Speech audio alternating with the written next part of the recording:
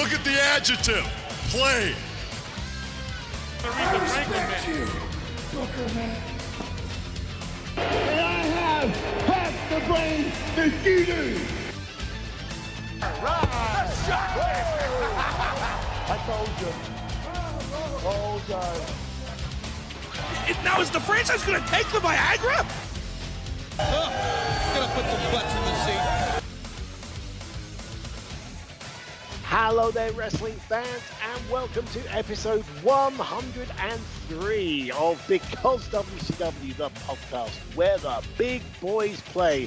My name is the Twisted Genius, Dean Ayers, and I'm joined as ever by my esteemed and long-suffering colleague, the DAZN journalist, Liam Happ. Liam, you've had a busy old week. How are you holding up? I'm how I always am when we finally sit down to this podcast in modern times, Dean. I am absolutely shattered. How are we still doing this? I'm not even sure if we're at the golden age of podcasting is over. I'm not even sure we're at a silver age anymore. We may be down to like tin.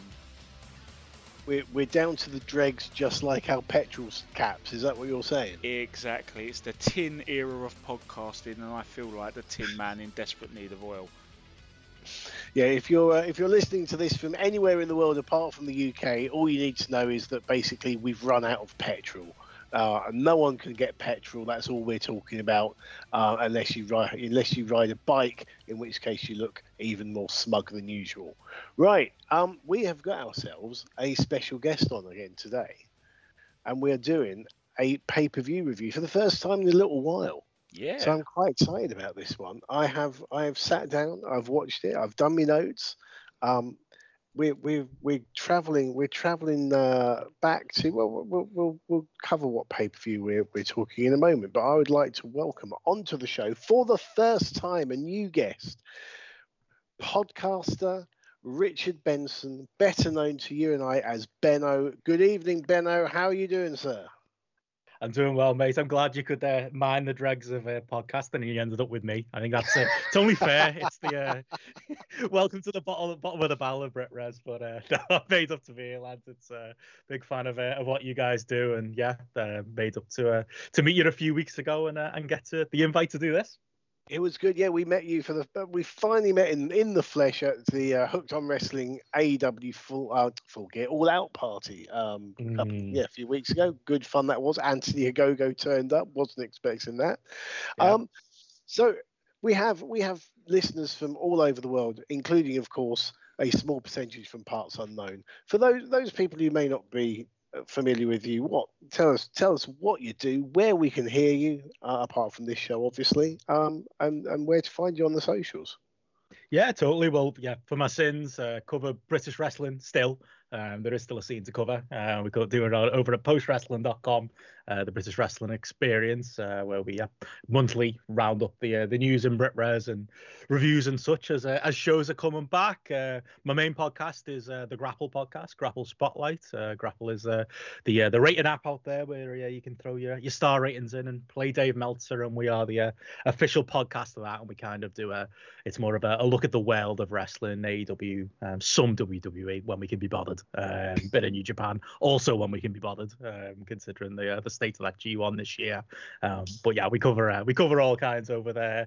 We've got a Patreon over there as well at patreon.com/grapple. But other than that, I'm just that dickhead on Twitter at Benson Richard E. So you can find me over there too.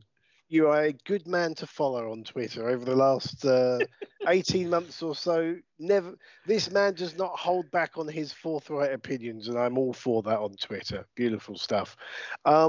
So you have chosen for this pay-per-view review Mayhem 99, and I do have to ask you, for God's sake, why? Did I choose it? I didn't know I did. Yeah, sorry guys, this may have been a little bit of me. So was this you? I'll explain Liam, this. You complete bastard. I'll explain this. There is a reason. Obviously, First of all, can I just apologise to Benno and clear his good name? I appreciate I thought he selected this. See, I just thought it was punishment for me losing the quiz to you guys at the AEW party. Yeah, I I'm suppose still we bitter should about that. apologise for that. I mean, we should apologise to everyone who attended the all-out Hooked on London party and participated in the traditional quiz, because it was kind of loaded. You had a team that comprised of myself, Dean, celebrity mastermind winner and former guest Adam Pearson, and British wrestling legend and former guest Doug Williams. So Yes. it wasn't fair on anyone. But one good thing that Go on, mate. I was going to say, I looked over at that table and I just thought, oh, I've got no chance. I've got to throw it out there. I was on my own. I was looking around at the room thinking, there's some casual AEW fans here. I think I'm going to do all right. And I looked at your table and, like you say, I saw Dean, I saw Doug Williams and thought, yeah, no chance here. So I'm just proud I came second. I'll take it. Yeah, it reminds me of, it was like those scenes, where there's a Survivor Series match and it boils down to like 3 or 4 on 1. And the guy across the ring just looks at it and he's like, oh, fuck, how do I do this? Yeah, they somehow get in like a sneaky pinfall, whittle it down by 1, and then they just get overwhelmed by the numbers.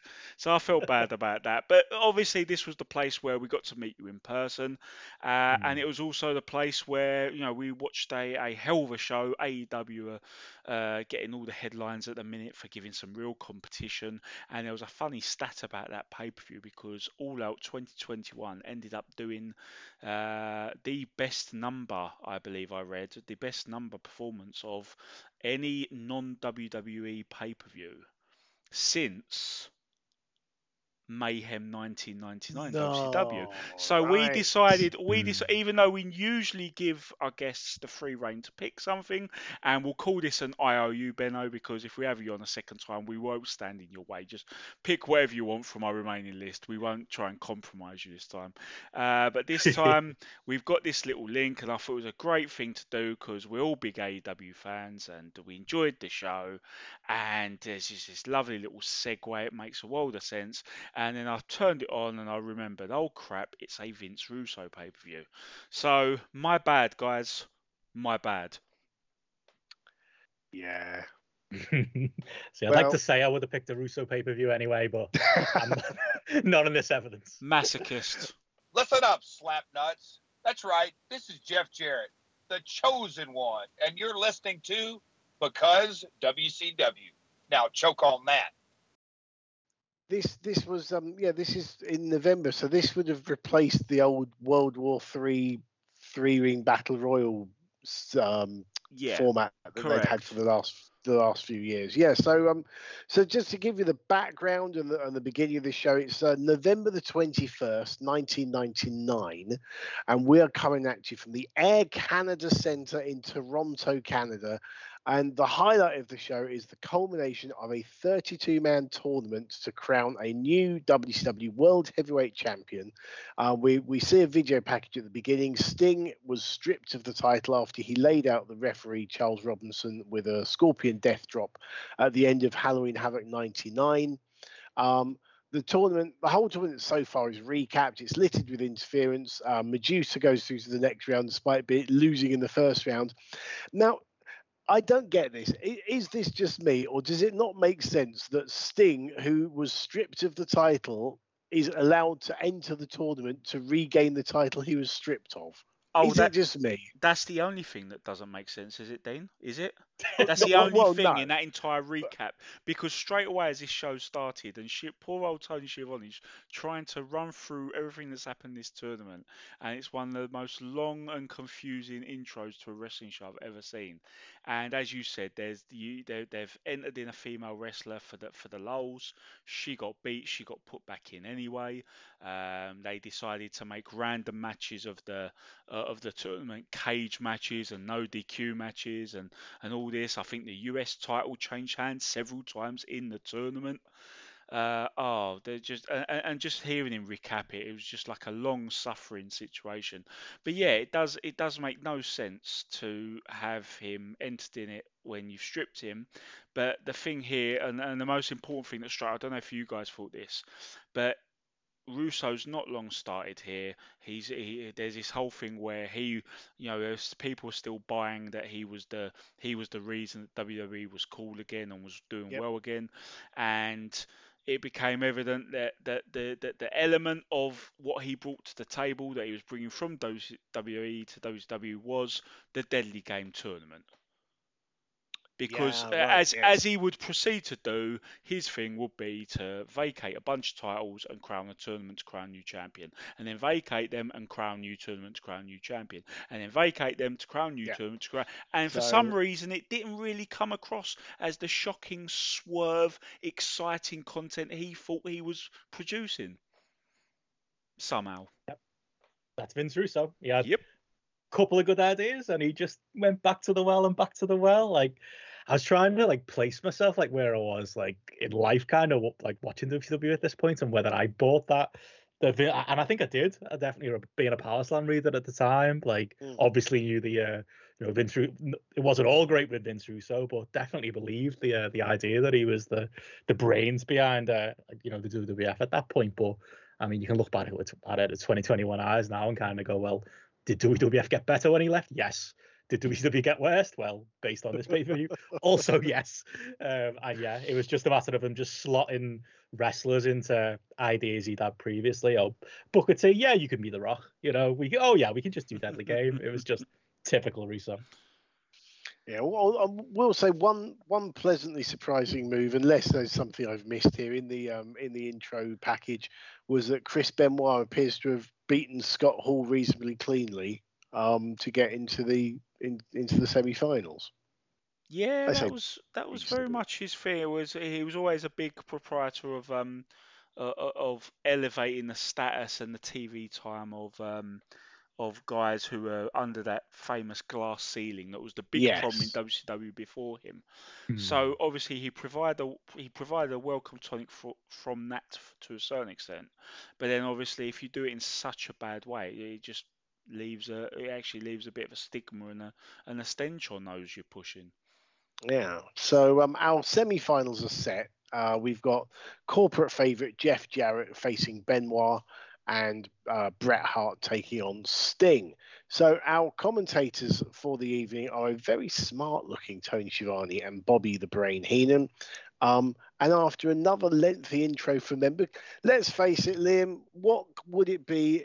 What kind of a WCW pay-per-view would it be without us spending about 10 minutes before the show actually has a wrestling match on it? Yep, let's set the pyro off, let's welcome the live crowd in, let's get them really amped up, and then let's recap a bunch of shit for 10 minutes. That's fantastic strategy, isn't it? Yeah, it gets crowds' veins are pumping. So match number 1, it is the first semi-final in the WCW World Title Tournament. Jeff Jarrett versus Chris Benoit.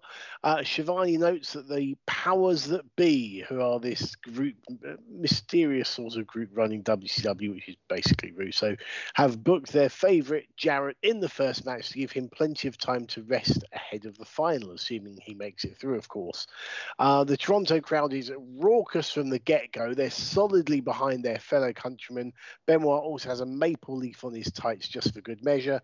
The match starts out at a very fast pace. Benoit is in total control till the low blow on the floor from Jarrett drops Benoit. Jarrett slows the pace of the match down with a sleeper hold to bring the crowd back down again. Benoit brings the crowd back up again with his rolling German suplexes, which gets a close 2 count.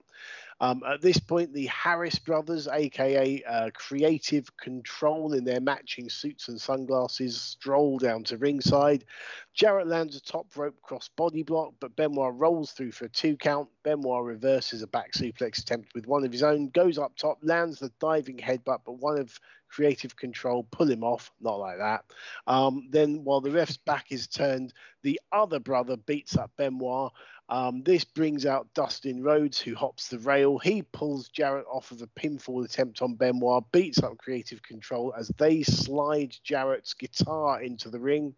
While poor ref Charles Robinson is trying to restore order at ringside, Benoit grabs Jarrett in a waistlock while Jarrett's got his guitar. Jarrett then drops the guitar. Benoit picks it up, smacks Jarrett over the head with it to get the match-winning pinfall in 9 minutes, 27 seconds. He then gets assaulted further by Creative Control and a now bleeding Jeff Jarrett, but hey, at least he's got plenty of time to recover. So go to you first, Benno. What do you make of this opener? Yeah, I mean, just listening to you listed off there, it's the summary is that, isn't it? They had a very good looking match for a while, and then the Russo bullshit had to happen. Like, I loved seeing Benoit come out there going full hometown hero, like you say, with the Canadian flag pants. It felt like Jarrett had his working boots on, and things were going so well. And Vince Russo is like, what would make this better? The Harris boys. Let's throw them out there in a couple of suits. And I don't even know what were the names. It wasn't even Ron and Don Harris. It was, It was like Gerald and Patrick. was it As in and Gerald Patrick? Briscoe and Pat Patterson. Oh, Yeah. I didn't even pick up on that. It gets better because I remember this from what we always used to discuss, the old Channel 5 Worldwide hour around this time. Scott Hudson, so I remember famously he said that their full names were Gerald Fitzpatrick and Patrick Fitzgerald. See, I kind of like that. For fuck's sake. But, I still don't meet them. Bear in mind though that this kind of shit's been going on for at least a decade beforehand. With Ted DiBiase's manservant being called Virgil. It's been going on a long old while. But yes, this becomes, and I think throughout the whole show, it becomes a lot more blatant. Definitely, yeah. There's other nods there as well, aren't there? But yeah, for some reason the Harris boys were always like Vince Russo favorites, which I never got. They were always guaranteed a job if Vince Russo was around. Nice to see Dustin Rhodes, I suppose, on the other side. But yeah, all of the nonsense with the guitar and then the endless beatdown afterwards was just distracting from what, if left alone, would have been a nice little 3.5-star match. Instead, it was a Vince Russo match. I think that's not going to be the last time you say that sort of thing tonight. But yeah, Liam, after the opener, this one was the crowd are up for it. Yeah, despite that usual segue after the pyro that we mentioned, they were very much up for it, and I think that was partly because even though there was that gap, that ill-advised gap, they picked the perfect match of everything on deck. This was the one to put first. Obviously, you got the fact you have 2 semi-finals, and so you want to get them out of the way and give the guys enough time to rest behind the scenes. But we don't get the second semi-final for a little bit. But you did acknowledge there seemed to be a bit of a story there. Like they wanted to make sure that Jarrett was favourable, assuming he would go through. So fair enough. But yeah, this is absolutely the first match to have, and this will be the start of something that by rights should have been one of the early highlights of the Vince Russo reign, because these two clearly had instant chemistry. They're both hard workers. They were in sync. They could wrestle just every week and still produce something new. Jeff Jarrett was never going to be the star that Russo was desperately trying to make him, but he was absolutely top shelf in the ring. So to have him in what would evolve into a US title feud, because these two would fight for the vacant belt in a ladder match at the next pay-per-view, and they were supposed to have a big a 3 falls or 3 match thing, the Triple Threat Theatre at Sold Out 2000, until Jeff Jarrett got a concussion. This should have really been something that helped set the tone in a good way for some of this. So it was good to watch those two wrestle. You had all the shenanigans and all that, but the one thing I'll give them a pass for it is that it's the first match. You're trying to stick it to the popular one, and the popular one wins the match to a big roar from the crowd. And if that was the only match or one of 2 matches that had outside interference by the copious truckload on it, I'd say fair enough. But well, we'll see how this unfolds, shall we? Yeah. But it's a really interesting point you made earlier there. You said about that Jarrett and Benoit could face each other multiple times and have a different match each time. Now, I think that goes back to, you think about their wrestling roots. You got Jarrett in Memphis, you had Benoit in Stampede, and then also coming over to do a few matches in continental Europe. And those territories, all of them, are where you are wrestling in front of the same crowd for consecutive weeks or months. You generally, you're not touring massively. You're in the same places, so you have to mix it up, especially in the European tournaments where they literally would do like 20 nights in a row in the same venue, in a tent in Bremen or Hamburg or whatever. And I think that is where they would get that from. That teaches them how to do that. Yeah, and they had the work rate, clearly a passion for the business, and the natural ability to be able to pull it off as well. They had all the tools to just be those guys who were never going to be mere mid card. There was always that level. People call it upper mid card, and there were two Hmm. guys that were just such naturals for it. And as soon as they found each other in this match, I'm wondering, maybe the guys backstage, and we know Russo had final say, but there would be the agents and all that, but maybe collectively those overseeing things probably saw this match and saw the way they were just natural bedfellows, and that might have led Mm. to this decision later on to run that match. I know the withdrawal with Scott Hall at Starcade made a bit more of a last minute thing, but they must have looked at this match and thought, yeah, we're going to run this back. Absolutely, we can have some Yeah, fun with this. cool.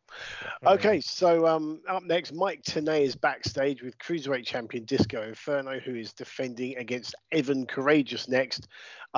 And for no apparent reason, Disco seems to have put up $25,000 of his own money on the line, as well as the title.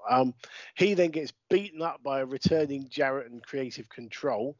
And it's also worth noting that the age-old WCW sound problems prevail with us because the mic keeps cutting out. So, next match, number 2, it is for the WCW Cruiserweight title. Evan Courageous, accompanied by Medusa, takes on the champion, Disco Inferno, accompanied by Tony Marinara. Um, I'm right in saying that he was in ECW beforehand, wasn't he? Full-blooded Italians, Tony yeah. Mamaluke. Tony Mamaluke, thank you, Benno. Yes, I knew he was Tony someone. There you go, Tony Mamaluke. Yes. Slightly less offensive name. Slightly, yeah. Only slightly. Named after a meatball now instead, yes. So yeah, Courageous comes out holding hands with Medusa. The two of them look smitten with one another. It will never last, obviously, it's wrestling. We then go backstage. We see Disco crawling to the curtain. He looks in a bad way, and to make matters worse, he's attacked on the entranceway by Courageous as the bell rings. Tony Marinara joins the ringside commentary crew once his headset works, because we've still got sound problems because it's WCW. It's implied that Disco Inferno could be sleeping with the fishes, as they say, if he loses this match. So nice cheery storyline. It's still not explained why Disco's put some of his own money on the line as well as the title. Contrasting with the opener, though, the crowd are pretty quiet for this match. Disco is mostly on the offensive, except for the odd counter from Evan Courageous. Then the wrestling is basic, to say the least. I'm sure we'll go into more detail on that in a moment. They managed to almost botch a hip toss. Disco leaps at Courageous on the floor. He's countered with a drop kick to the midsection, which turns the tide in favour of the challenger. There are now loud, boring chants from the crowd. Disco then jumps to the floor to badmouth Medusa, who slaps him in the face. Tony Marinara then starts talking to Medusa at ringside. That distracts Courageous. Courageous grabs Marinara by the throat. Disco gets a chair. He goes to hit Courageous, but accidentally lays out Marinara instead. Courageous then hits a springboard crossbody block, which they nearly screw up, for the 3 count in 8 minutes, 28 seconds to become the new Cruiserweight champion. Slightly different kind of a match, but still got lots of interference and foreign objects, Benno. Of course. I mean, yeah, it was, they completely lost the crowd in this one. Like, and it's no surprise because, Evan Courageous, I don't think he ever had the potential, never mind, got good. And Disco Inferno wasn't going to carry him, was he? Like, you could tell Disco looked like a lost little boy when the crowd started chanting boring. And you could tell, like, the wheels were turning his head. Oh, should I do a dance? Should I go outside and mess around with Medusa? Maybe they'll pay attention then. I think he went for the latter in the end. But yeah, this just never mind the stipulation behind whether Disco would die if he lost the belt, apparently, because he owed money to, was it Tony Marinara's dad or something? He was doing a very obnoxious, like, mob character on commentary. It was very heavy-handed, but never mind that. I think Disco literally died in this match, and this match died for the crowd as well, and it felt every bit of the 8 minutes it was.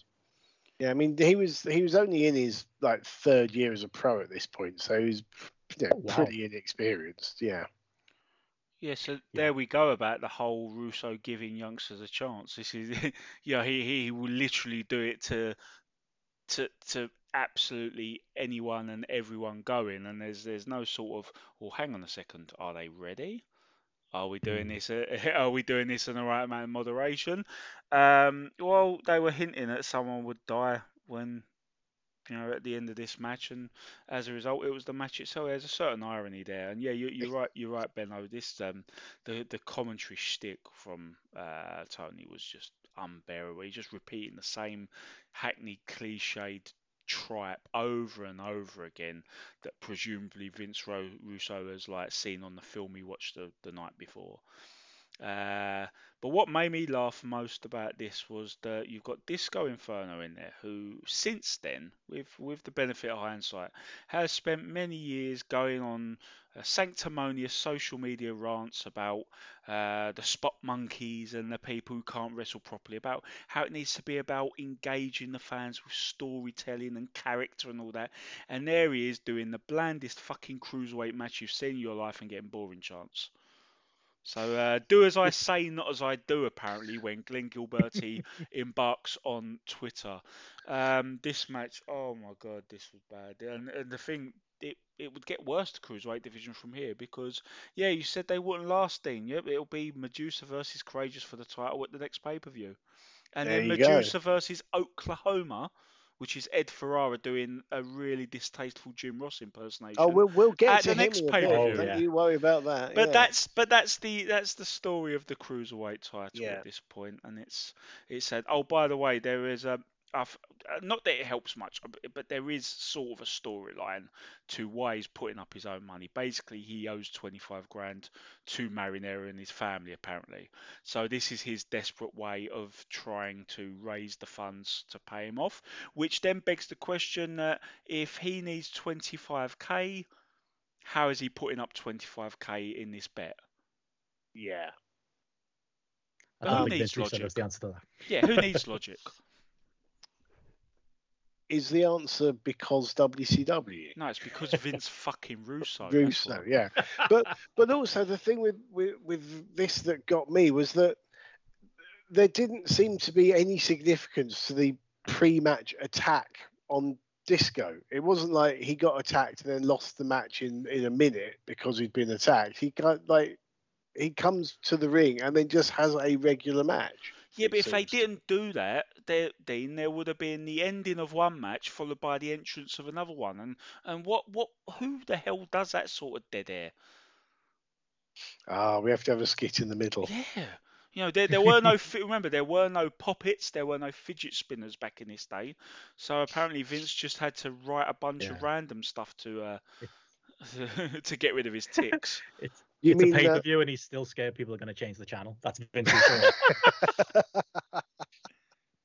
Well, we talk about backstage segments and we go straight to the backstage and we see Bret Hart arrive at the venue. We then switch to see Jeff Jarrett get lambasted by an off-camera Vince Russo. I don't think it's identified as him at any point, but it's clearly his voice. Jarrett has the rest of the evening to prove himself, apparently.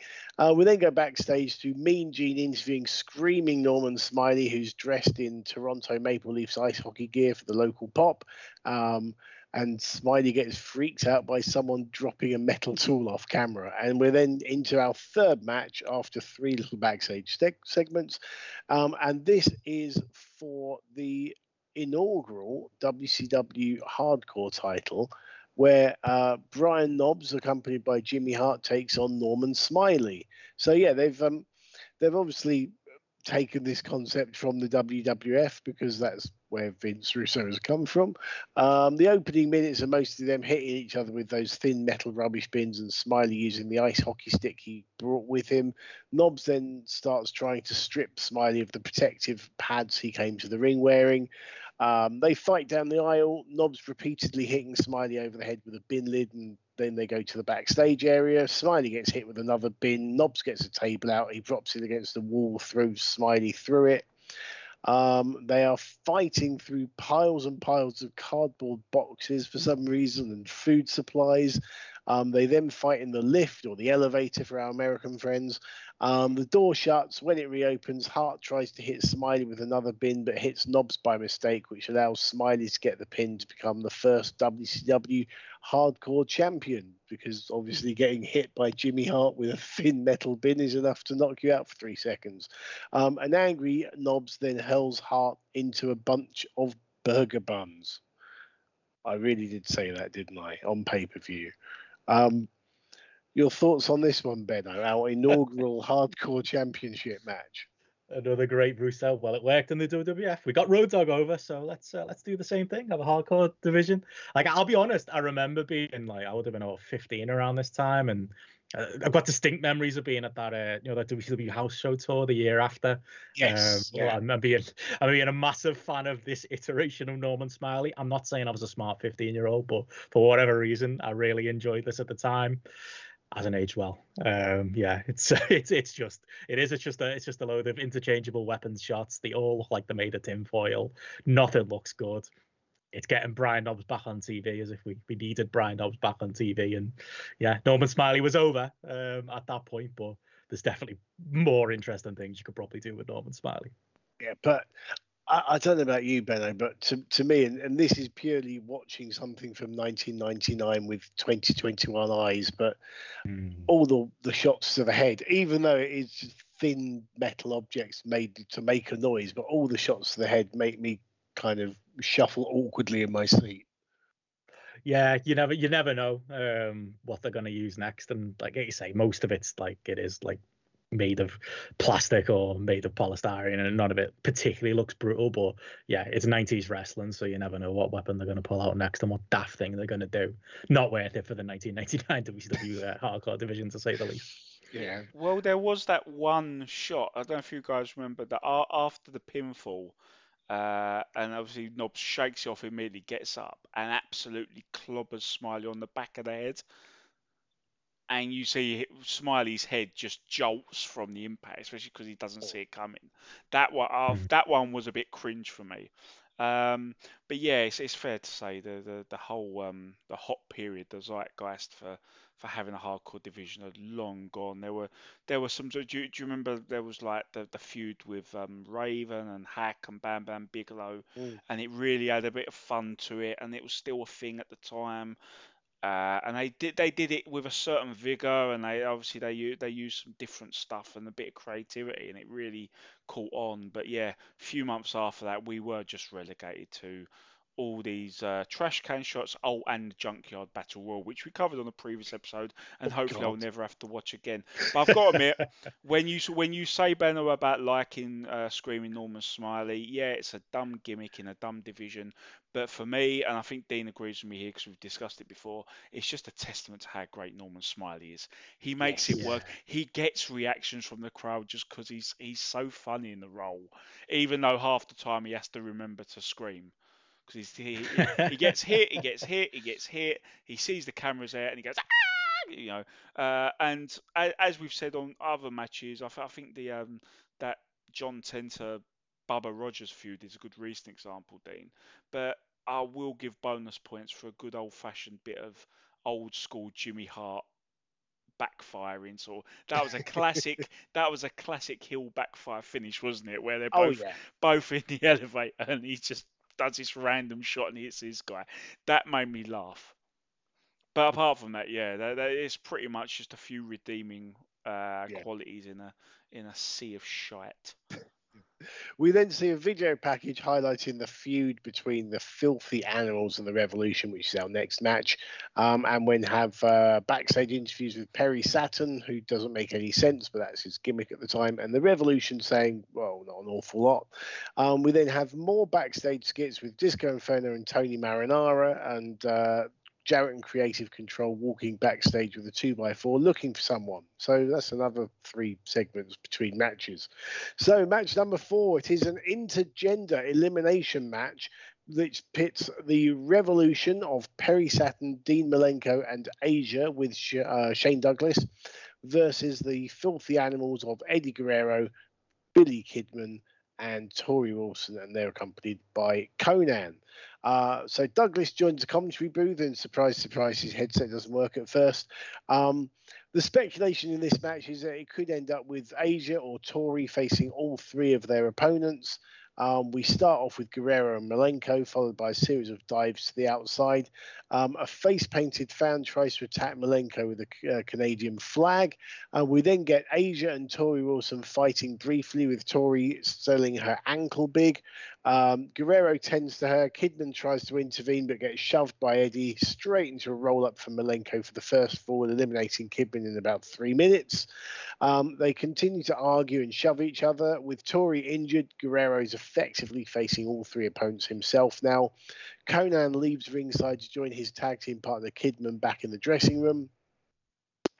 Asia executes a delayed vertical suplex on Guerrero, which the fans applaud her for, not realizing obviously it's Guerrero doing all the work for that move. Guerrero lands a Hurricane Rana, grabbing Malenko's leg to cover for a 3 count after 5 minutes to eliminate Malenko.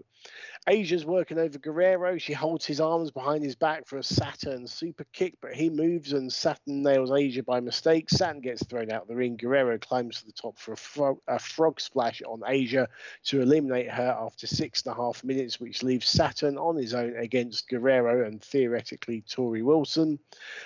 Saturn hits a Death Valley driver on Guerrero for a close 2 count as Douglas vents his fury at the commentary desk. Saturn misses the top rope elbow drop. Guerrero goes to tag Tori, realizes she's injured, so he tries for another Hurricane Rana. This one gets a 2 count. Saturn clamps on the rings of Saturn for a submission, which eliminates Guerrero after 10 minutes. So we're left with Saturn against a very worried-looking Tori Wilson. She kicks Saturn low for a 2 count. Douglas leaves the commentary desk, hops onto the apron with the referee distracted. Saturn lands a low blow on Tori for the win in 10 minutes 55 to win the match for the Revolution. And breathe. Benno, your thoughts on a very busy 11 minutes of action? I mean, the key line there is Saturn pins Tori with a low blow like that. You got to protect Tori at all costs. You know, that's the star in the match. Yeah. To be fair, the crowd treated her like she was as well. It was sacrilege here and those Tori chants when the lads were in there trying to pull something out here. You know, there's a lot of good talent in this match, but you wouldn't really know it just because, again, the overbooked mess that it is, the elimination stipulation, which, you know, is okay. You want to do a Survivor Series type match, but not in the amount of time these lads are and ladies are given. It just doesn't work. And you just look at this match and just think, God, Billy Kidman, Eddie Guerrero, Dean Malenko, Perry Saturn, would love them to be doing anything else on this card. Instead they're here, and it's about Asia and Tori Wilson, isn't it? And, you know, neither of them are really up to much when it comes to a ring. No, safe to say. And of course, we've mentioned before, but it's worth mentioning again.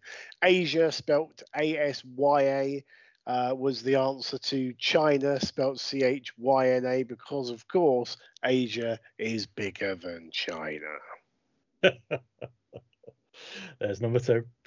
Oh, it's petty. It's so petty. You know, I really hate professional wrestling sometimes. I really do. I mean, I was just about to say one thing about AEW is that as much as they are trying to rival WWE, there hasn't been this petty taking shots at them. Oh no, I wouldn't go. Listen, yeah, I'm a big AEW fan, and I wouldn't go that blatant.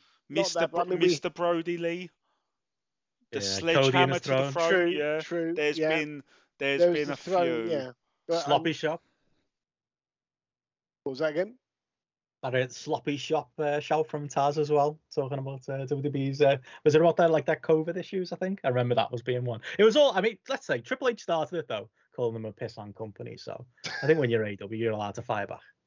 Yeah. And we did have, was it CM Punk the other week saying that it's the first time professional wrestling's been in New York for however many years. Oh no, to be fair, the CM Punk lines, because he's not been too obtuse with it, and because you know he's had some genuine grievances, I think he's the one guy on the roster who can come out and say things like, oh, I've got my passion back now and I haven't had it for so many years, because that's believable. But some of the other stuff it's borderline voodoo kin mafia and stuff like that. all stuff that you see from it makes you think Vince Russo's having a little hand in AEW, which is like everyone's nightmare scenario, I think. Yeah, definitely. Stick to the Batman podcast with R.D. Reynolds. Yeah. We go backstage, you'll be surprised to hear, after that match, where we see Buff Bagwell being attacked in his dressing room by Jarrett and Creative Control. How many So, Jeff Jarrett appearances on the show is that now? Are we doing a ticker, a counter? We should be. Well, yeah. We've had the match, then we had the instant attacking Disco, then we've had him roaming around with a 2x4, him being told that he needs to prove himself, and now this segment. So Just that a makes five. it 5. And we've had And how many also, matches? 4. We're coming up to match number 5. And we've now had two wrestlers being attacked before their match. And there's people still on social media defending him. They still insist that this era of wrestling is what we need to aspire to. Oh, it's hurting me just saying it. Oh my days. Let's move on to match number 5. Please. It's a loser must retire match. Obviously, the loser. Now, I can't stress this enough, gentlemen. The loser of this match, right? They can never wrestle again. And that is it. Yeah. Kaput. That is it. finito. Yeah. Yep. They can never wrestle again. Perish the thought that the loser of this match will be reinstated in less than 1 month's time. Okay, let's just put that thought right out of your heads. To be fair to them, they do the best to avoid the wear retirement. They just keep saying over and over again, loser hangs up their boots. So maybe they just meant that was literally what they meant. He's going to hang his boots up nicely on a pole, and leave the area. Would they be hung up on a pole for the next match? Oh, don't give Russo any ideas. I was going to say, if it is Russo, yeah, or a forklift truck or something. But what I don't understand is that if you've got a loser must retire match, something of such magnitude, but we don't have a video package or anything to tell us how we have arrived at this point. That's because we have no how we've arrived. They're two guys who've been beaten up by the powers that be and their heavies. And they're just like, we don't like you. One of you has to go. Yeah, there's that high stakes match for you. But then, even then, they could have just showed a package to show that bit. But hey, do you know what the sad part is, though? Even though we say that, and I know technically WWE did get better after Russo left, but just to emphasise that they didn't get immediately better. We still haven't yet had the point where the Helmsley McMahon regime, you remember that storyline? Yeah. That's about 2000. 6 weeks away in this timeline, and they would do a thing where they're running roughshod over it, and they would make was it The Rock and Mankind had to fight in a pink slip on a pole match? so not worse. The only thing worse than Russo is budget Russo, isn't it? So it's the same stipulation. Oh yeah, we don't like you two guys. We're gonna make one of you get fired, almost like a Colosseum style, isn't it? Send them in, make a fight to the death, etc., etc. Yeah. And they've added the poll for good measure. And this came after this Bagwell Hennig match. I see. Russo tribute, or both budget Russo, as you said. So, yeah, Bagwell's music plays. He doesn't come out. Creative Control and Jarrett come out instead. 6. All 3 men attack Hennig. Then Bagwell comes down with the 2x4 that Jarrett had previously. The others leave the ringside area, which kind of makes you wonder what the point of it all was. But it's a slow-paced match with Hennig mostly in charge. Bagwell hits a slam, does his strut, misses a knee drop, and it's back to Hennig on the offense. The only move that seems to get a reaction from the crowd are chops from Hennig, and they get your standard woo, and they're very loud chops, as we said. The end comes when Hennig sends Bagwell into the corner, but his follow-up charge is cut off with a boot to the face by Bagwell. Bagwell climbs to the middle rope, hits the Buff blockbuster out of nowhere, and gets the pin in 7 minutes and 47 seconds to allegedly retire a somewhat emotional-looking Kurt Hennig, who, as I said, got reinstated by the powers that be a month later. What do you make of this one? It just felt a bit lacking to me. Did you find that, Benno? Yeah, it's kind of like, that's okay. Hennig would want to go out a 7-minute match with Buff Bagwell. Like, imagine this was his retirement match. How depressing that'd be. But I will say the crowd bought it. Like, I don't know why they bought it. Like you say, there was no dramatic video at the start. There's a match about the match that made it feel like it was end of an era. But there was almost like a quasi like emotional moment at the end. And obviously, it being WCW, it was like, to the back. We don't need to show this emotional moment, and they cut right away from it. But the crowd bought it and were kind of into Hennig for that reason. I think there was a Mr. Perfect chant at some point in this match as well. It was like it was the early 90s once again. So I suppose it worked in a way, but yeah, typical WCW night, 7-minute retirement match that leads to absolutely nothing. Was there a segment after? If there was a segment after this, I haven't made a note of it, but maybe that's because by this point my brain has been pounded into jelly by all the backstage segments. But I just went Sting to maybe backstage or something. Quite possibly because he's on next. Yes. Yeah, Dean, I really feel the need to point out here, and you seem to have been very flattering towards the writers of this product when you allude to the fact that Hennig would actually come back a month later. I thought I knew around the rough time he would return. Yeah. And so I've gone to, do you remember the old site DDT Digest? I used to love this I loved site when I was DDT younger. Digest. And it's Yes, still indeed. up, because it's all text, it's still up. DDTdigest.com. It is the ultimate old school resource for WCW fans. Check it out. There are some contributions for me on there from when I was at university in the 90s. Oh, you have to point me out to those. That's cool. But for now, I'm on a search. I just want to see when exactly he came back. So I've taken one guess at it, and guess what my guess was? 3 weeks. No, I've gone to the Nitro review for the very next night after this show, and as I suspected, as my memory was hinting to me, and as common sense hints to anyone who's seen this Russo shite in the past, yes, he did a sort of retirement speech where he got emotional and walked out. He told Buff Bagwell backstage that there was no hard feelings. He had to do what he had to do. He then ran in on Buff Bagwell's match that night and beat Buff Bagwell up and sided with the powers that be. So, of course, he swerved and joined them. And you'd like to think there's a bit of storyline continuity there whereas he's had to join the bad guys to get his job back because they're the ones firing him. But I also remember from the aforementioned WCW Worldwide on Channel 5 that there would be a couple of weeks after this, Creative Control would leave the group and turn on them and just become the good old Harris boys again and get rid of Creative Control. They then had a tag team grudge match with Jarrett and Hennig, the remnants of the powers that be's active wrestlers group, I suppose you could say.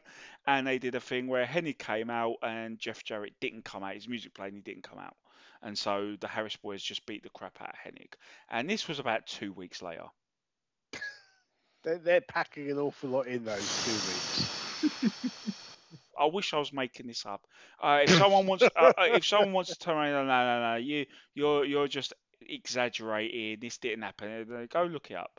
This is how he'd run through stuff, and he wonders why nothing has an effect. Yep. Can you imagine if a TV show like Breaking Bad went through storylines this fast, for instance? No. Well, you just picture a different show that got cancelled halfway through the first season, because that's what it'd be. Netflix with their ever-present axe, they're willing to cut shows that don't instantly connect. And if Russo ever wrote, oh my god, would they make it past 3 episodes? You'd be mid-binge and suddenly episodes 6 to 10 will disappear. Because now we've seen this, and actually we know you haven't seen these last 5 episodes yet, but we're doing you a favour. We're pulling it from the platform now. Yeah, disappeared quicker than a Ric Flair story on Story Time. But he knows TV, bro. He doesn't do his wrestling, bro. He's a TV writer, bro. Fuck off. I'm just going to get more bitter as we go along. I'm sorry, guys, in advance. Match number 6, everyone. It's the second semi-final of the WCW World Title Tournament as Sting faces Bret Hart. Bret Hart comes down to a tremendous ovation, as you would imagine, in Toronto, wearing a Wayne Gretzky Canadian National Ice Hockey Team shirt. assuming it's not a network edit, he has really uninspiring music in WCW. Because I'd have thought, like they did with Hogan and I suppose with people like Savage and Flair, it was like classical music anyway. But you know how they did a pastiche of Hogan's old music where it's like one note different or something. I thought they would have tried to do something like that with Bret Hart, but no such luck. Honestly, I didn't mind this particular. I know exactly what this iteration is, and it was a little bit more Hitman-y, and it was still a bit Yeah. generic, but I thought it was okay. They had a theme song before this, which was just a blatant rip-off of his WWE Hitman theme. Ah, This version Yeah. sounds like it's been taken from like an advert or something, but I thought it worked. I did kind of like it. I have a bit of a soft spot for it, to be honest. oh, Yeah, then I like the rip off version, the wow one, but it's Jimmy Hart ripping off, I think, his own work. Did he not do the original Bret Hart theme as well? Like quite that's just pure possibly, Jimmy Hart. yeah. There's still Or Jimmy Hart, though, isn't it? Johnston, maybe. Yeah, I'm not sure. Maybe, We'll have to find out. But yeah, that's I know I'm with you, Benno. I like a good rip-off song. Yeah, me Like, too. yeah, Honestly, Jimmy but Hart this. was the king of that. Oh, Yeah. absolutely. I mean, we've discussed this DDP's before. music, There's so many good Ravens, WCW rip-offs, yeah. Ravens, not this yeah, one. that's Jericho's. yeah. just not this one. I'm afraid. Maybe this it's one. just me. Well, it's No. just me, but. So Sting comes out. He's not being booed, but he's not really being cheered either. And after a lengthy stare down and a verbal confrontation, Bret launches into a flurry of punches.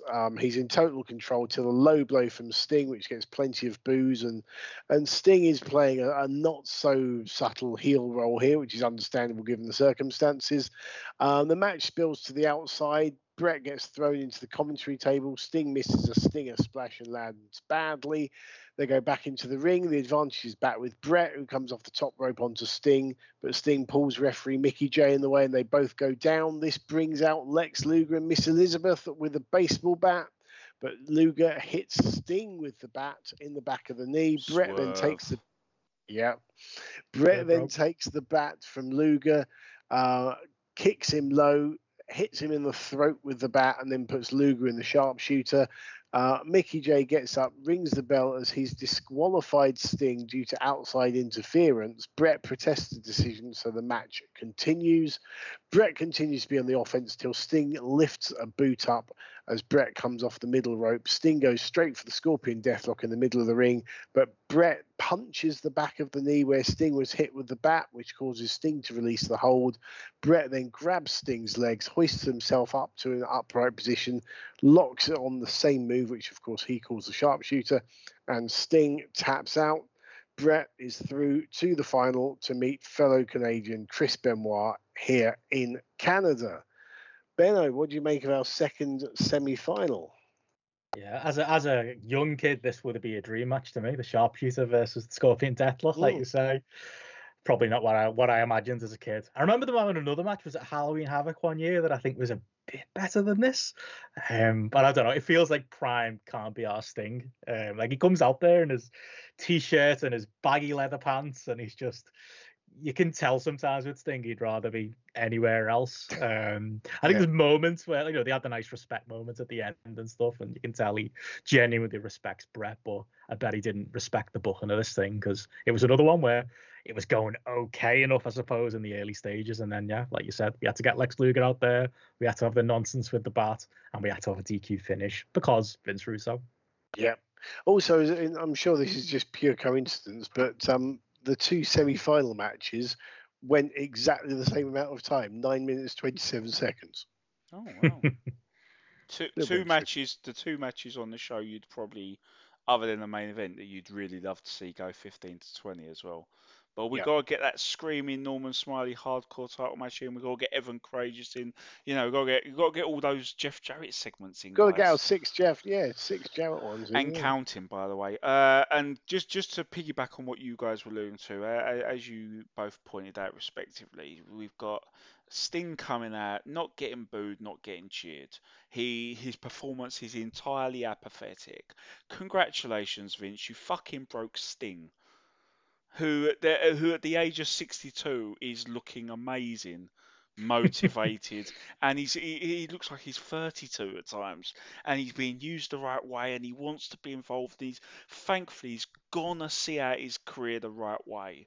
Yeah, he had some great times in TNA and some really wobbly ones as well. It was very hot and cold.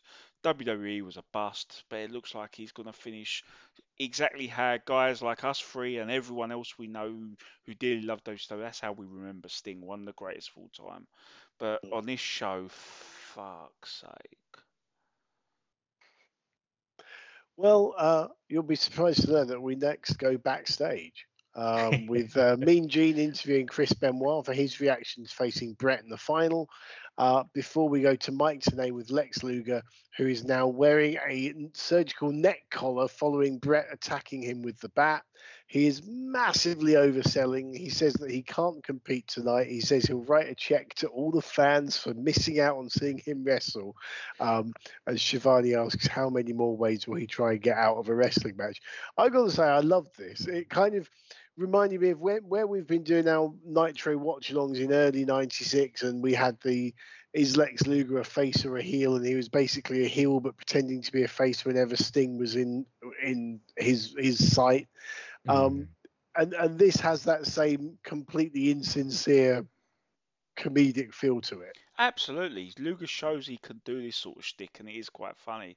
But to borrow a reference that was already made in with something else, this is like a pound shop version of that, and it is slightly amusing the same way Screaming Normal was slightly amusing earlier. But yeah, we know the context how it can be much better. And as we're about to find out, it's one of many faces of Luger we see tonight, because he's gone from, he's gone into the Russo era as part of a heel tandem with Sting, who feuded with yellow and red Hulk Hogan. And you can imagine WCW fans like siding with Hogan against Luger and Sting, like fuck. And he swerved on Sting in the match. Now he's being a cow faking the injury, and he's got a few more storyline depths up his sleeve. I think by the looks of things, he encountered more character development in this one show tonight than he did throughout that entire run, from the first Nitro when he showed back up all the way through to the New World Order showing up and him declaring war as a babyface against him. There was more character development tonight than there was throughout that whole 9-month bloody patch. Okay, well, we'll move on to match number 7. It's a dog collar match between Vampiro, accompanied by Jerry Only, and Berlin, accompanied by The Wall. Again, no video package to explain the stipulation match.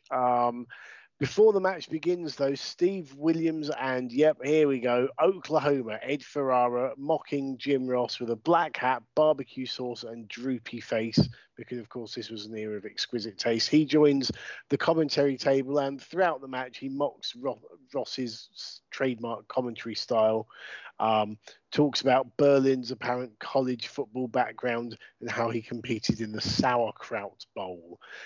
In the ring, we have Vampiro fighting The Wall and Berlin fighting Jerry Only. The other end of the dog collar isn't attached to anyone yet. I've got no idea what's going on here, basically. Now the Wall's got the collar on. He lands a huge chokeslam on Vampiro. Wall goes to make the cover, but Berlin gets in the ring and pulls him off. Again, not like that. And the two argue.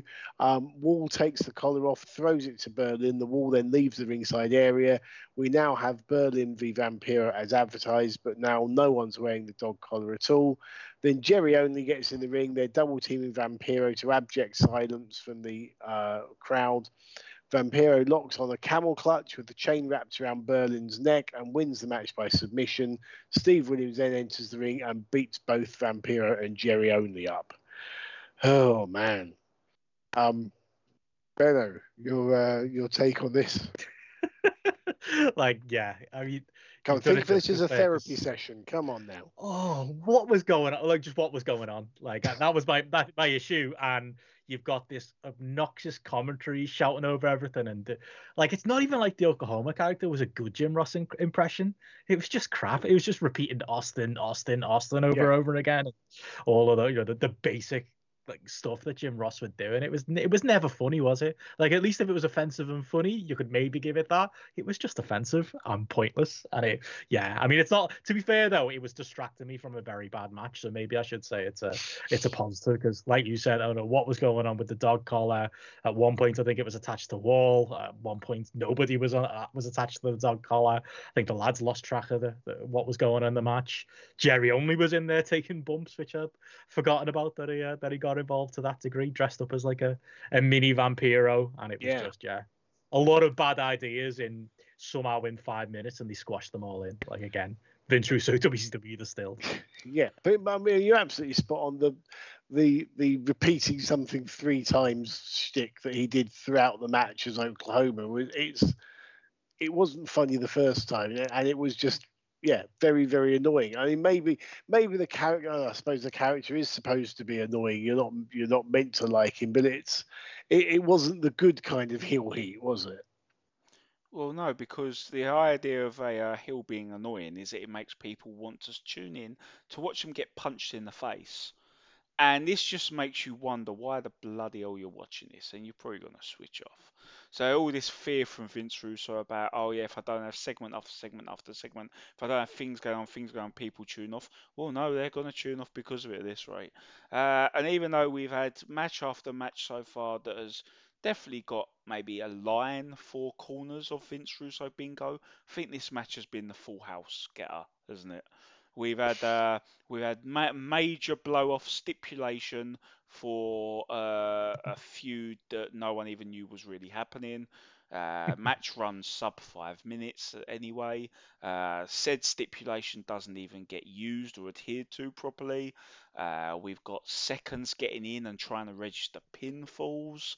We've got a really distasteful act involved. We've got said act doing really bad commentary. We've got we've got a duo splitting up because everyone's got to get together and then split up every week. So we've got the whole lot. The only thing we're missing is a fucking bowl. And no one gets over either, because Dr. Death comes in at the end and beats up Vampiro anyway. Yep, so post-match shenanigans. I missed that post-match shenanigans. Sorry. Thanks for the spot there, Ben. That is bingo. That is Vince Russo bingo. We have a winning card. Please come and collect your winnings. Mike Tenay is backstage with Scott Hall, who's got both the US title and the TV title after Rick Steiner got powerbombed through the entrance stage by Sid on TV and was unable to defend the title. Hall would later throw the belt in the rubbish, where it was then found by Hacksaw Jim Duggan. Lovely stuff. He says that anyone who wants a title match can come find him. He also looks absolutely off his face, but more on that later. We then see Kurt Hennig leave the venue for allegedly the last time ever, something which is given all of 5 seconds of airtime. And then we see Kimberly enter the building for her match with David Flair later on. It's then time for match number 8, Lex Luger with Miss Elizabeth versus Meng. Luger's still wearing the neck brace. We do get a video package to give us the background behind this match. Luger manages to take his entrance gear off, but keeps the neck brace on as Meng continues to attack him. Luger then lands a vertical suplex, which Meng totally no-sells and throws Luger to the floor. Back in the ring, Luger continues to attack until Meng again stops selling, turns the tables on Luger. But the crowd again are pretty much stony silent for this one. Meng has Luger draped throat first over the ropes as Liz looks furtive at ringside, getting hold of something.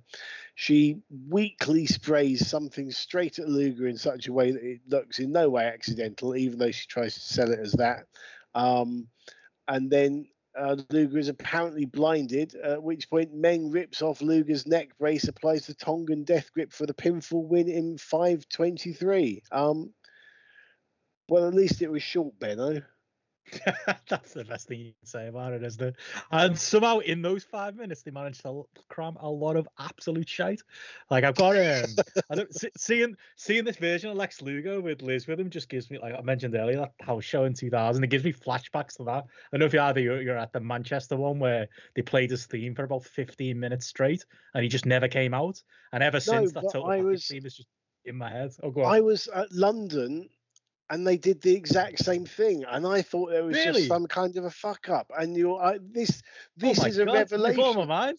21 years later, and my mind has been blown. Yes, because I'm exactly the same boat as you. Every time I hear that music, I am taken back to the wherever it was in London that had that music playing over and over again. And I believe Kurt Hennig also was wrestling in a pair of football shorts from a local sports shop because his gear hadn't arrived on the flight.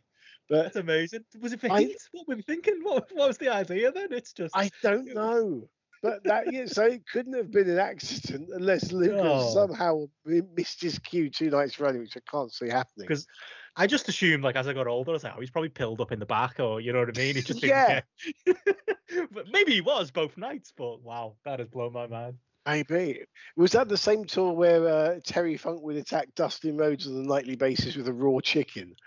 Yes, that was a part of it. Oh, what else was there? Hacksaw Jim Duggan working against Finlay was on my show, where Finlay, the man from Belfast, got booed and Hacksaw Jim Duggan got USA chants. Like, of course, again, because WCW. Because WCW, yeah. But the ringside work of Elizabeth was stellar as always on this one, wasn't it, Benno? You've found a positive. I didn't think it was possible, but yeah, go on. I'll sign up to that. It's Liz. She's always great. I mean Liam, the way that the wrestlers are positioned didn't really help, but she in no way made that look like an accident. No, but to be fair, it looked a little bit. But when they did the replay, there was a bit more of a vision of Meng pulling Luger up so that he was in her line of spray. That helped a little bit. But yeah, but Benno might not be too familiar with our usual comments on Elizabeth's ringside work. Might not have picked up on the sarcasm there. That we've been watching these nitros where Ric Flair comes out with his bevy of beauties, and Ric Flair's at his absolute charismatic best, and pulling every dirty trick in the book and doing this and doing that and cutting all the promos. Woman's just cheating for an Olympic gold medal, it would seem. And then there's Elizabeth, who can't put a pair of handcuffs on Hulk Hogan, can't hold a weapon, smiles when she's supposed to be angry, sits there stony faced when she's supposed to be smiling. She never really got it, did she? They had it right with Randy Savage, where she'd literally just be like the valet. Some people got it like Woman did, and some people do not. Yeah. So we then go backstage to Bret Hart being interviewed with Mean Gene, and Bret Hart says that he's not going to let anyone down tonight and promises he'll win the title. Then match number 9 for both the United States and Television Championships. It's Scott Hall's Open Challenge. So Hall comes out wearing both belts around his waist. He still looks absolutely off his face.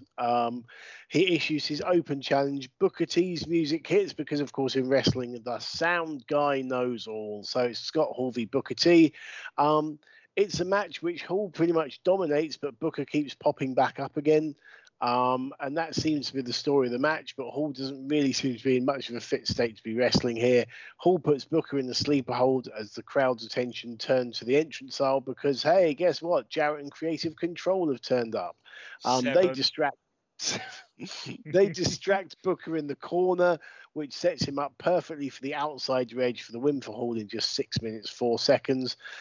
After the match, a large muscular woman who is identified as Midnight comes to the rescue of Booker. It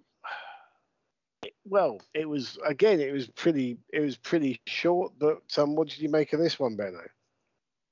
Yeah, short is probably the nicest thing you can say about it. Scott Hall he's already on his Toronto night out. He's already started. He's on pre drinks at this point. He's not looking good.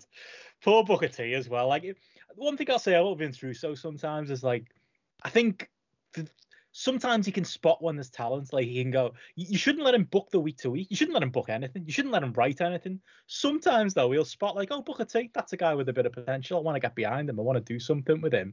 And he kind of does through his run in WCW, but he had to make him a cosplay Rock, hence the Rocky chance that Booker T gets in this match. And yeah, for one maybe good step forward, there's always 5 steps back. And yeah, Booker ends up looking stupid in the match anyway.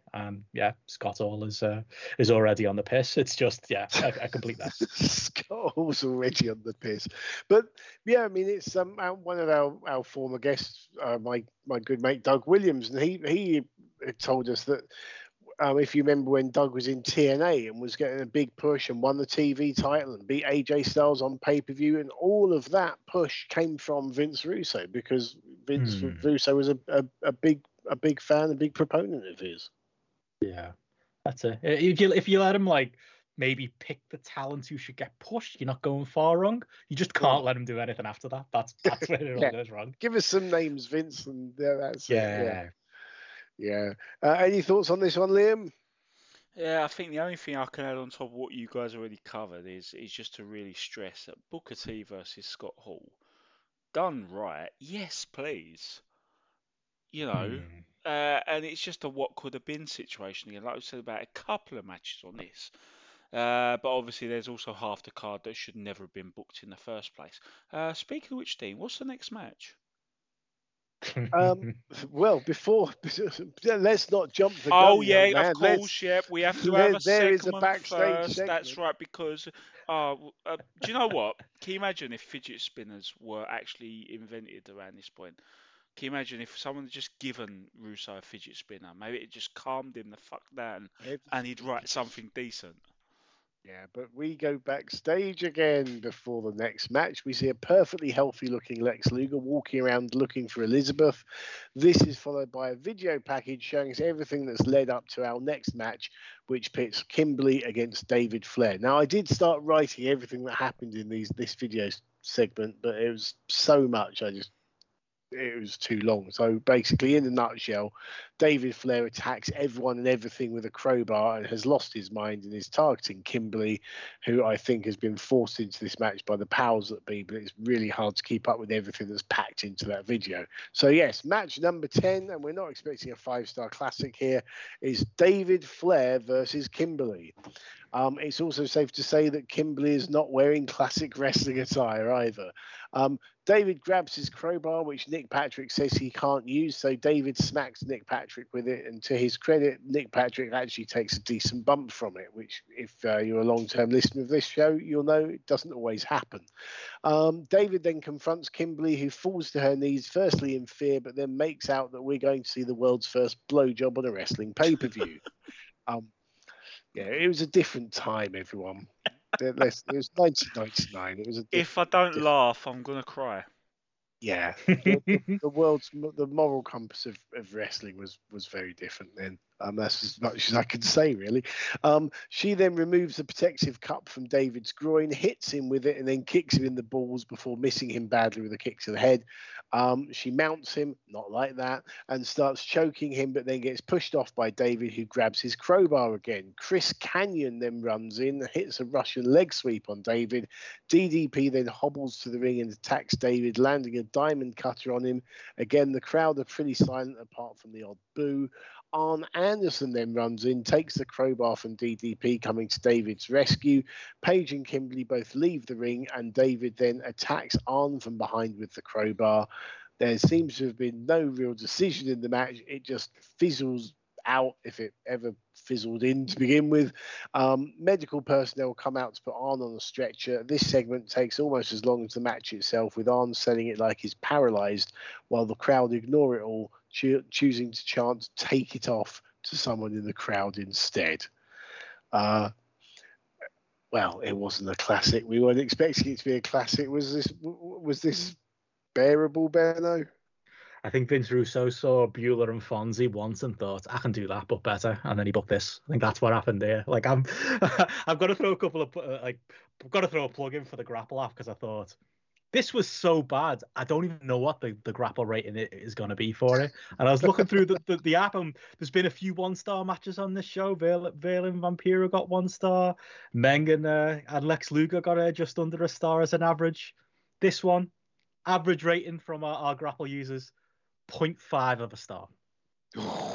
I don't think I've seen a lower rating, and I feel like it should be lower. I feel like I might have to have a word with Gareth, who runs the grapple app, and see if we can get negative stars out of it, because he never wanted to do it, but I think if he saw this match, he'd probably go for it. Well, the thing is, it's the fact that on top of everything else, there's just no decision. That just stops. Just like everyone just gives up. Just you know what? Let's just go back to the back. This is all. Can't be asked. Yeah. Do you know what my favourite part of this match is, guys?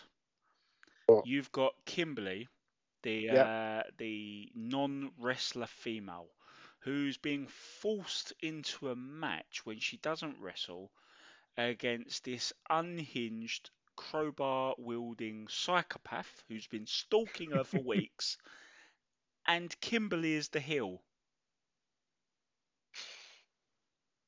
There's 1999. There is a massive psychological inquiry that could be made into Vince Russo, very similar to sort of papers that are written about how horror films are put together. Like the old horror films always have these crazy misogynistic tendencies in them.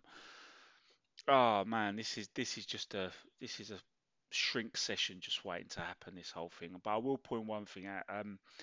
The whole David Flair going psycho, given that he can't really wrestle and he's crap at that, I actually really dug the whole psycho character. And little things like him just waffling the referee with a crowbar right at the start of the match. If he was the only person doing that sort of shit on the entire show, if we didn't just have a show full of nonsensical stuff and people getting attacked and all that, if this was a regular wrestling show and he was the character that came out and hit the referee with a crowbar before the match even started, I would be loving it. I'd be pissing myself laughing. It'd be really cool. And we knew he got a little bit better when they added some actual capable hands to his act.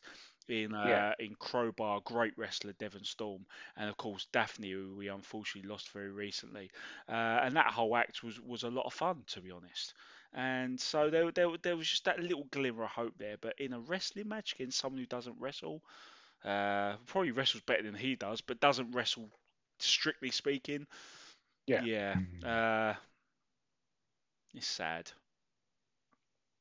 I didn't realise that Kimberly was the heel. That bit passed me by, but she's acted heelish throughout. On DDP, who she's seconded, was still very much a heel. And the video package shows Bam Bam Bigelow getting involved. We see Chris Kanyon running out here, so we've still got the remnants of the Triad, which was a heel Triad group. One of the few highlights of WCW in '99, really, the Triad group. Of course they'd be split up very fast and feud with each other for about a week and a half.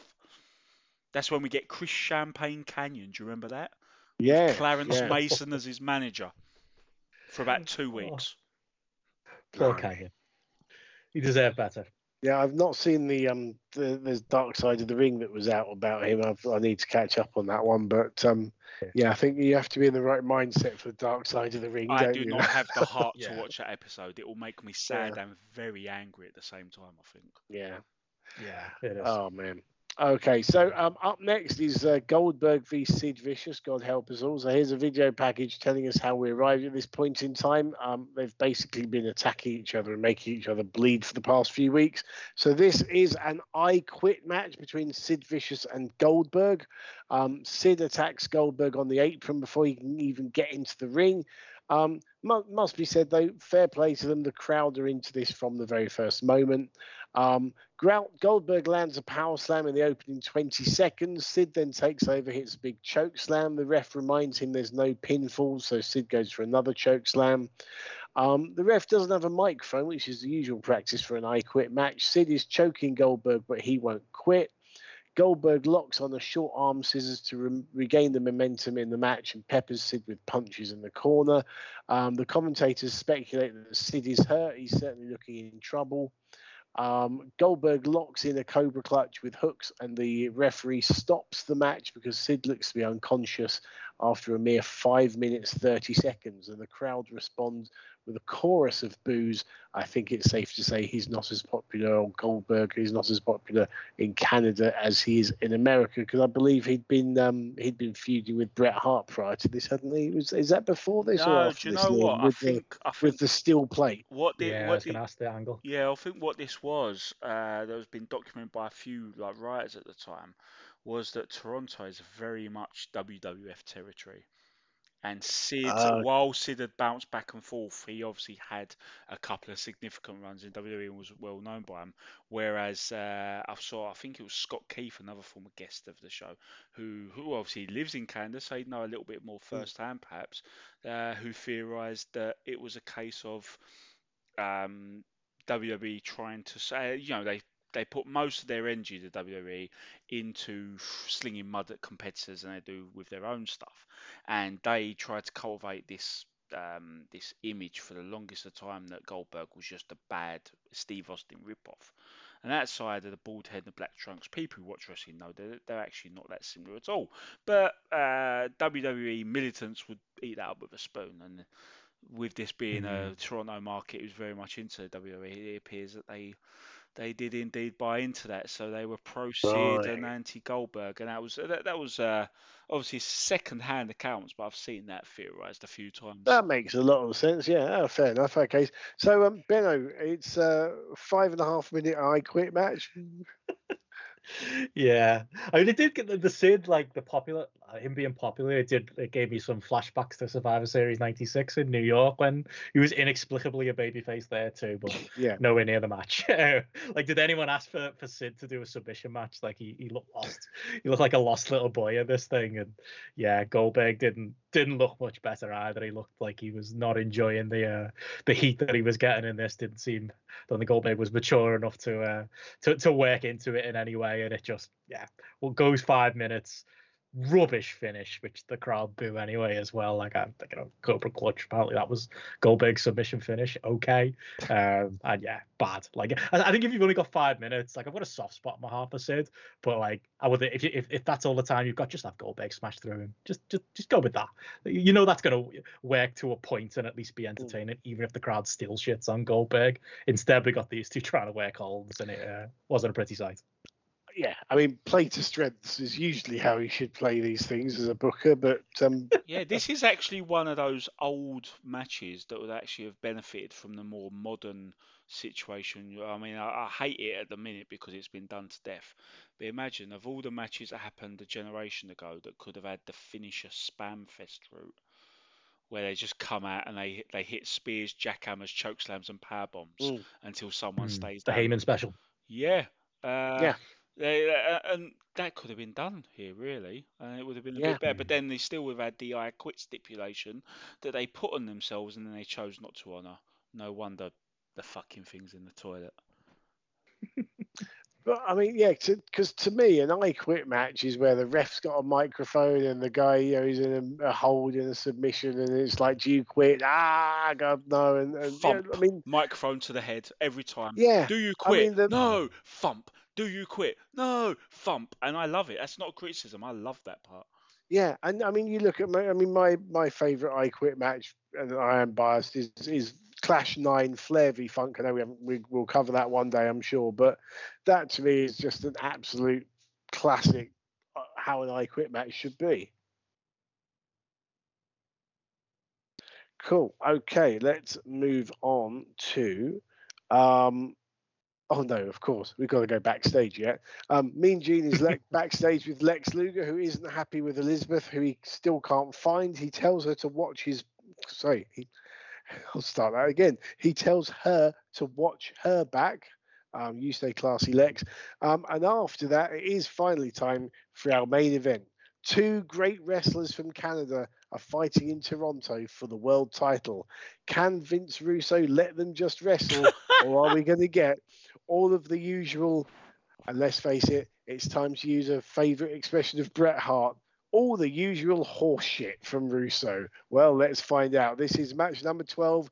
It is the tournament final for the vacant WCW World title, Chris Benoit versus Bret Hart. This match is about a month and a half after the famous Owen Hart tribute match at the Kemper Arena in Kansas City between these two. Benoit gets a polite reaction, but it's clear that Bret is the darling of the fans here. This starts off at a slower pace than the other matches to give it that greater magnitude as the main event and the world title match on the show. It's two wrestlers exchanging wrestling holds. Bret goes for his sharpshooter after about 3 minutes. Benoit fights him off, tries to go for the crossface, but Bret grabs the ropes, and then the shenanigans begin.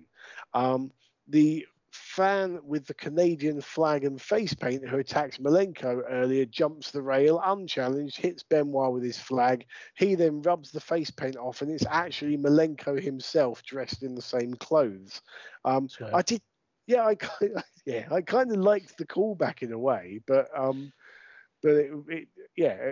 in this match. It's how casual the commentators are about it as well. Yeah, there's that fan again. Yeah, he's just beating up the wrestlers. Yeah, no problem. It's not like there's no panic about it. It was weird. Anyway, Bret punches him. Clearly not wanting anything to tarnish this match or the outcome. Good luck with that one, Bret. Bret lands a precision pile driver, but Benoit grabs the bottom rope to break the pinfall. Benoit then gets angry and fired up, takes over on the offense against Bret. He nails a tombstone pile driver in the center of the ring, lands his diving headbutt. But in the background, we see Hall and Nash coming down the aisle. Hall pulls referee Charles Robinson out of the ring and drops him with a punch. Hall then hits Benoit with a fall-away slam as the crowd boo because this clearly is not what they wanted to see. Goldberg then runs in and spears Nash. Hall then hits Goldberg with a chair while Bret takes care of Hall, sending him to the floor and punching him around the ringside area. The Outsiders retreat while Goldberg continues to fight with them. Meanwhile, Mickey J takes over refereeing duties.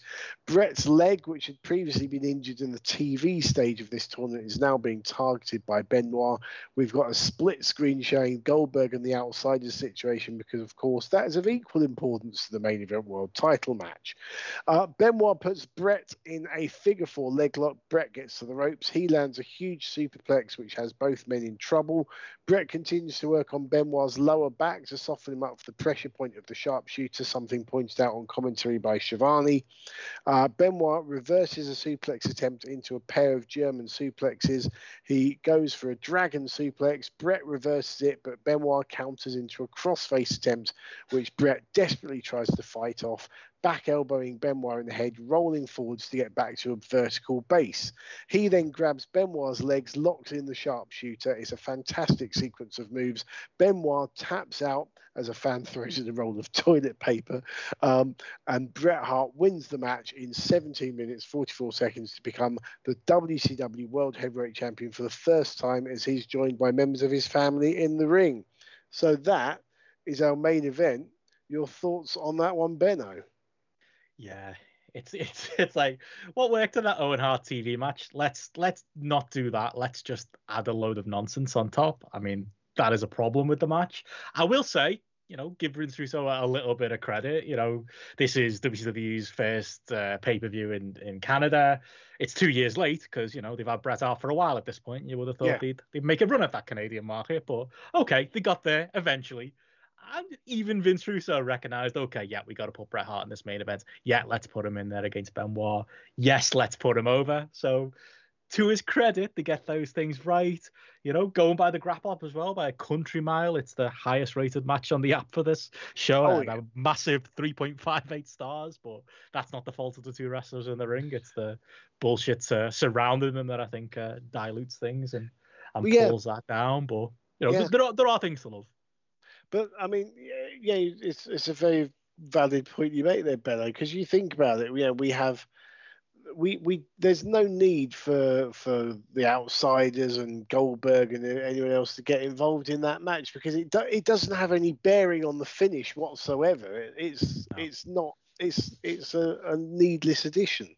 It's almost like Bret won that argument. You can imagine it backstage, Russo being like, no, bro, we've got to do this, this, and this. And Bret's like, okay, but can the finish just be a sharpshooter? Can we just at least do that? It feels like that. It was like a bargaining tactic. No, I can easily imagine that. Yeah. Or did Brett have creative control in his contract as well? I think he That might might make have I'd done. be shocked Yeah, if he 'cause- didn't. Yeah. everyone else did, didn't they? So Yeah. that would Well, make yeah. sense. And he got his way at the end as well. You know, it was reminiscent of those, WWF shows of the early 90s where, the whole family got in the ring and stuff. That Yeah. was a Bret Hart idea as well. So, yeah, maybe you won that one. Yeah. Liam, your thoughts on our main event? Yeah, I'll be clear and upfront about this whole outside interference aspect. I'm actually a bit of a fan of the trope where you have two baby faces having a sportsmanlike contest and a parade of their various enemies and other bad guys who are just bitter about the situation come out and try and spoil it, but ultimately they don't spoil it.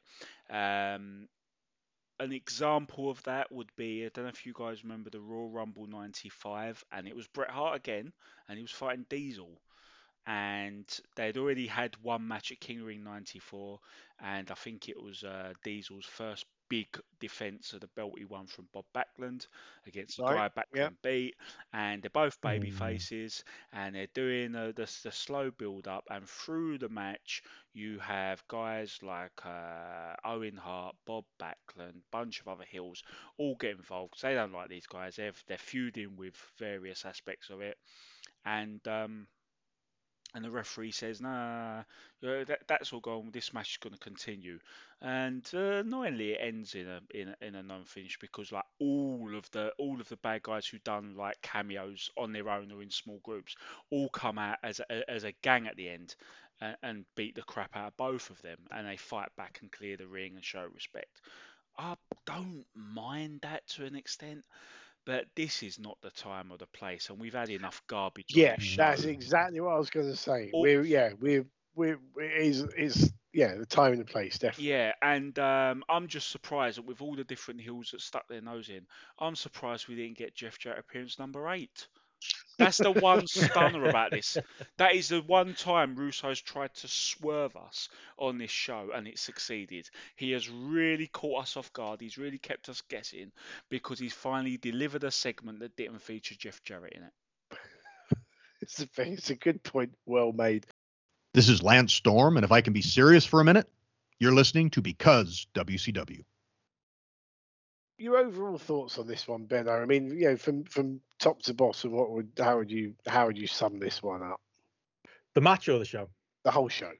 Oh, crap. But, I had a good time. Like, I laughed at it, I think. I laughed at it, and at times, maybe not with it, but, I've got this 1999 like period of WCW. It's obviously not the period, we all hold close to our hearts. It's, coming after in between some also quite bad periods for WCW, and that we said at the top of the show, that early hope of, it's the guy from WWF, maybe he'll turn things around, quite quickly being dissipated. So I've got some quite bad memories there, but I did have a laugh watching it. I can't say there was anything particularly good on the show. I think like we just said, the main event's the clear front runner as far as match of the show goes, with a nod to Jarrett and Benoit at the opener, and it was there were some interesting characters on there, some good wrestlers on this show, a fair amount of stars as well compared to some eras of WCW around this period. But it's just summed up by Vince Russo not getting out of his own way and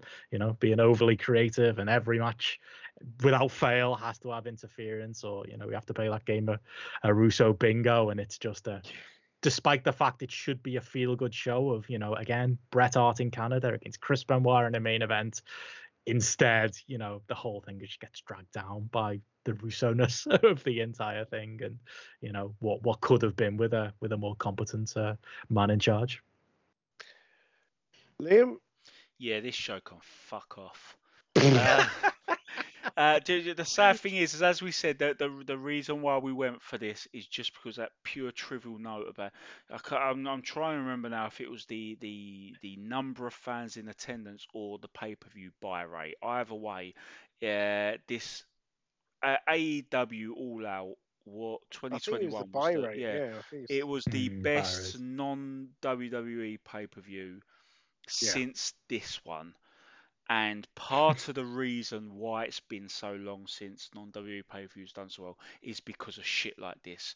Because the company circled the drain, got bought, we had a monopoly, no one could get a foothold. TNA desperately tried to build something up, and there was a couple of periods where they looked like they had genuine momentum, both around 2005, 2006 when they were white hot and had so much good talent, and also around 2012 when they shockingly really got their stuff together and were delivering good shows. And both of those periods were ruined by, let me just check my notes. Oh, look, Vince Russo. I've just checked back, by the way. There's only one match out of 12 that didn't have any kind of outside interference, and that was the 5.5 minute I Quit match between Goldberg and Sid. So yeah, it's that. I mean, it's funny, isn't it? Because you'll say now AEW does have a lot of nods to nostalgic WCW, and it'll, and there are it's part of the reason why I really like AEW. It gives me a nice warm fuzzy feeling, but it's not this period of WCW that it's giving me nods back to in any way. And don't get me we do another one, lads. We're doing 96 or 97 or 98. That's as far as we're going. You've earned that. If you come back on, you've absolutely earned that. But I'll say one thing about AEW is, I mean, I don't like the fact that there's Canadian destroyers in every match. There's certain other things like the little pot shots WWE I really don't like. But if anyone wants to really try and pretend that is the be all and end all and what's going to be the death of wrestling, please go back and watch this fucking show, and you'll realise that a couple of extra Canadian destroyers isn't actually the end of the world. Agreed. Definitely. Right. Magnificent stuff. Okay, Benno, just before you go, just remind people where they can find you and your assorted projects on the world, I was going to say the World Wide Web. My God, I've gone back to the 90s. I have. On the social media world, where can we find you and your projects? Cheers. Yeah, you can find me on Twitter at BensonRichard, where you can see me doing pithy tweets about NXT UK and sometimes positive things as well about Brit Res and the wider world of wrestling. And my podcast, main podcast is the Grapple Spotlight podcast, which you can find. Just search Grapple in your podcast catcher, no E at the end. Also do that in your app store, and you can throw your own ratings in with the rest of us. And other than that, British Wrestling Experience over at postwrestling.com once a month, where we keep the spirit of Brit Res alive. So catch me in all those places. Fantastic. Thank you so much for taking the time to join us, and thank you out there for taking the time and trouble to download this podcast. You can find the other 102 episodes that we've recorded on becausewcw.podbean.com or wherever you get your podcasts from. In the meantime, if you don't already do it, you can follow us on Twitter at becausewcw, facebook.com/becausewcw. So on behalf of Liam, this is me, the Twisted Genius, and thank you for joining us. And we'll see you again ringside.